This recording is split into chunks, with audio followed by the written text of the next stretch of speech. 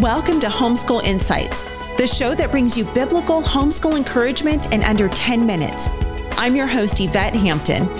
Homeschool Insights is sponsored by CTC Math.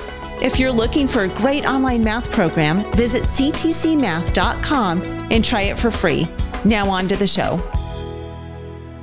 I want to talk about our vision for motherhood. And what I want to know from you is, before you became a mom, if you were like me, you probably had an idea of what you thought motherhood would look like, what kind of mother you thought you might be, and how this was all going to play out perfectly, right, in your life. Yeah, perfectly. Perfectly, right? I mean, our fantasies are always perfect. At least mine are, you know. Absolutely. I always, so how, and going back 17, 18 years before you became a mom, how have you changed as a person, going from what you thought maybe it was going to be like to where you are today? So I probably wouldn't have ever called myself a patient person, and I still don't. I have a lot of patience for processes, but I don't have a lot of patience for what I would call nonsense. You know, Mm-hmm. like, okay, come on, buck up. Let's just get back in line and do this. My mom calls me a barrel of fun drill sergeant. Like, I am going to, get things moving. We're going to stay on track, but we're going to have a good time doing it as much as possible. But that's something I've had to work toward, and not just be the drill sergeant, because naturally I am more prone to want results. And so, I realize that doesn't make me a very fun sounding person, but I think one of the things that the Lord can do for us is strengthen us in the areas that we need sharpening in, and soften the areas that need growth. And so while I still wouldn't describe myself as a naturally patient person, the difference between how I feel about meltdowns from my 3-year-olds and 3-year-old and 2-year-olds, because I have 3 children at the end of my little ducks that are 19 months apart. So, Oh my. So I've got one that just is turning 4 in a week. And then I've got 2 that just turned 2. So they're pretty close together. The way that I feel about their meltdowns and their quote unquote nonsense now, compared to the way that I felt about it when I quote only had one child, is completely different. The Lord has given me patience. He's given me forbearance. He's given me perspective to know that this too shall pass. He's given me an understanding of stages and development and the way that kids can't express themselves and things that you get really frustrated by. Why can't you just say what you want to say and do what you need to do? I know not everybody feels that way, but that's something that I struggled with. So, yeah. For sure was hoping that I would be more patient than I was starting out. And I'm so grateful that he's grown me in that, and that he will continue to do so.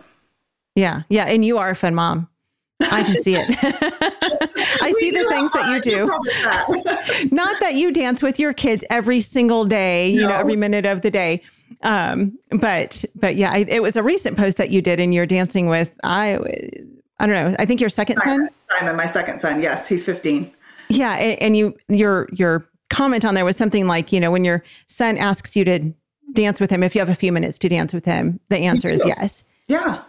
You just do it. And I thought, what, I need to do that more. So often I say no to my girls because I'm busy doing other things, and there are other things on the list that need to get done, and we've got to do schoolwork, and we have to do this, and we have to do that. And I just more and more am convicted by that. And so honestly, just even seeing you on there with him, I'm like, yeah, okay.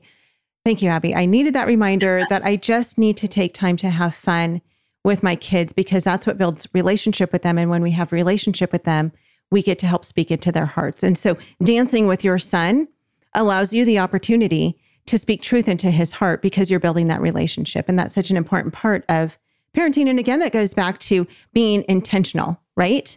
Yes. And so much more is caught than taught. We can say all day long that we are to walk rightly and do justly and love mercy. And yet, if we are not modeling those things, and if we are not modeling compassion and a genuine interest in our children, it's just going to be water off a duck's back. And we don't want that. We want it to plant deep roots in their souls. Yeah, absolutely.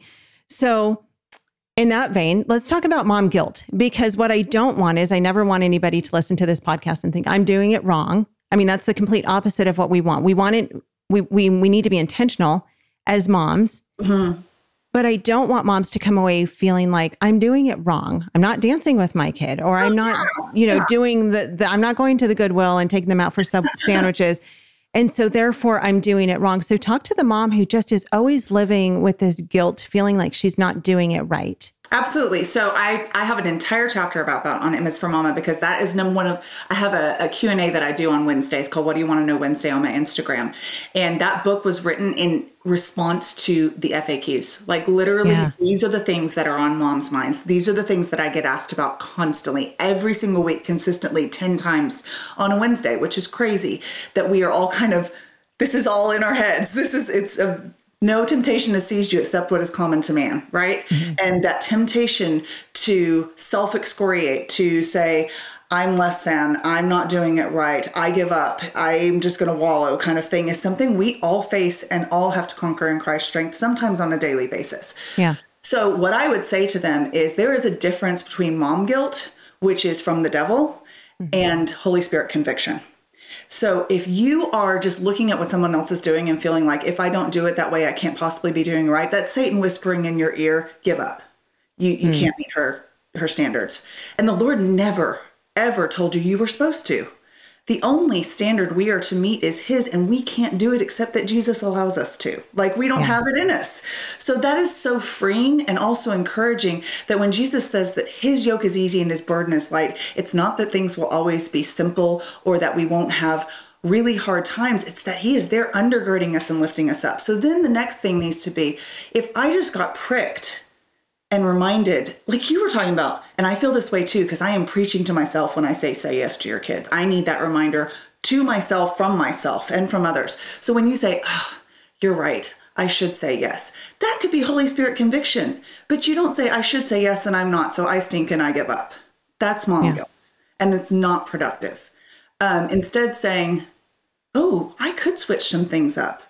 Oh, that's a great idea. You know what? I'm going to try that. And going forward, the Lord can use that. He can use our willingness. And I think that willingness to listen to his leading is so much better than any kind of appearance of perfection ever could be. Thanks for joining us for Homeschool Insights. For more great homeschool inspiration and resources, listen to the Schoolhouse Rocked podcast every Monday, Wednesday, and Thursday. And be sure to watch the film Schoolhouse Rocked: The Homeschool Revolution.